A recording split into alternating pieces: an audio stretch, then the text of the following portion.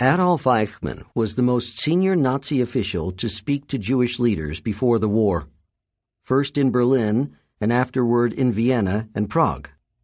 At first, he worked in the Nazi Party's security service, and later in the Reich Central Security Office. He also talked to several representatives of the Zionist movement. The object of these contacts was to arrange for the transfer of Jews from Germany and some of the territories conquered by the Nazis. As of 1941, Eichmann directed the deportation of the Jews of Europe, first to ghettos and then to systematic annihilation in the death camps. In January 1942, Eichmann attended an interdepartmental conference held in the Berlin suburb of Wannsee to discuss the organization of the extermination. He was never a maker of policy. He implemented it. He was one of those Nazi killers who, as a rule, did their work sitting behind a desk. But he also took many trips into the field. In his memoirs, he mentioned an incident that occurred near the city of Minsk in the German-occupied Soviet Republic of Byelorussia. As a group of Jews was being readied for execution, Eichmann wrote, he saw a woman with a baby in her arms. He tried to pull the infant away to save it, he wrote, but someone opened fire, and it was killed. Fragments of its brain splashed onto his leather coat, and his driver helped him clean them off. The Jews, who never encountered a more senior Nazi than him, looked upon him and Hitler as the two Adolfs who perpetrated the Holocaust. The leaders of the Jewish people kept a watch on Eichmann's activities.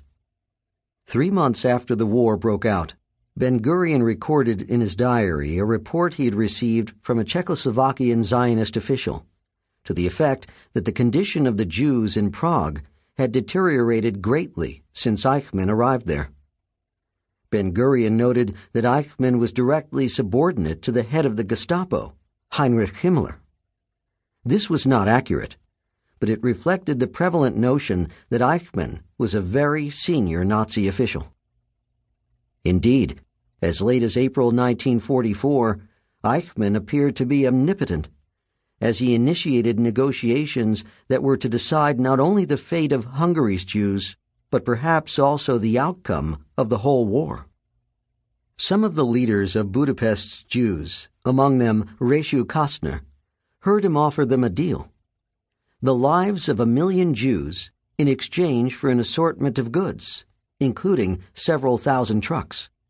Kostner said that Eichmann had told him the Jews were being sent to be exterminated at Auschwitz, but that he, Eichmann, was prepared to stop this. The proposal was conveyed to the Western Allies by an emissary. The story of the Blood for Trucks affair was retold many times, and although fewer than 2,000 Jews were saved as a result of a deal between Kostner and Eichmann, the proposition contributed to the inflation of Eichmann's image and his identification with the Holocaust. He is the guiltiest of all in the extermination of millions of Jews in Europe, wrote a Jewish journalist in Palestine soon after the war ended. The Jewish Agency, which functioned as the government of the Jewish state in the making, began to collect material on the Nazi criminals toward the end of the war from refugees who had managed to reach Palestine, and from other sources. Based on this information, in June 1945, a standard form for war criminals was filled out at the agency under Eichmann's name. Out of several hundred such forms filled out, Eichmann was listed as the most senior of the wanted Nazis. The information was very incomplete and flawed. Even his first name was missing, and he was erroneously listed as having been born in Sarona, a German colony next to Tel Aviv. In the explanatory remarks, he was accurately described as one of those responsible for the annihilation of the Jews. A few weeks later, one of the heads of the World Jewish Congress, an international federation of Jewish communities and organizations, petitioned the American prosecutor at the Nuremberg war crimes trials and requested that steps be taken to arrest Eichmann and prosecute him along with the prominent Nazis being tried there. But Eichmann had vanished. Straight after the war, various people had begun searching for him. Emissaries from the Jewish community in Palestine, American intelligence agents, and Holocaust survivors, among them Simon Wiesenthal. It was a joint effort, and though not always well coordinated, not to mention amateurish, reckless, and replete with mistakes, it was informed entirely by inner passion and devotion to the goal.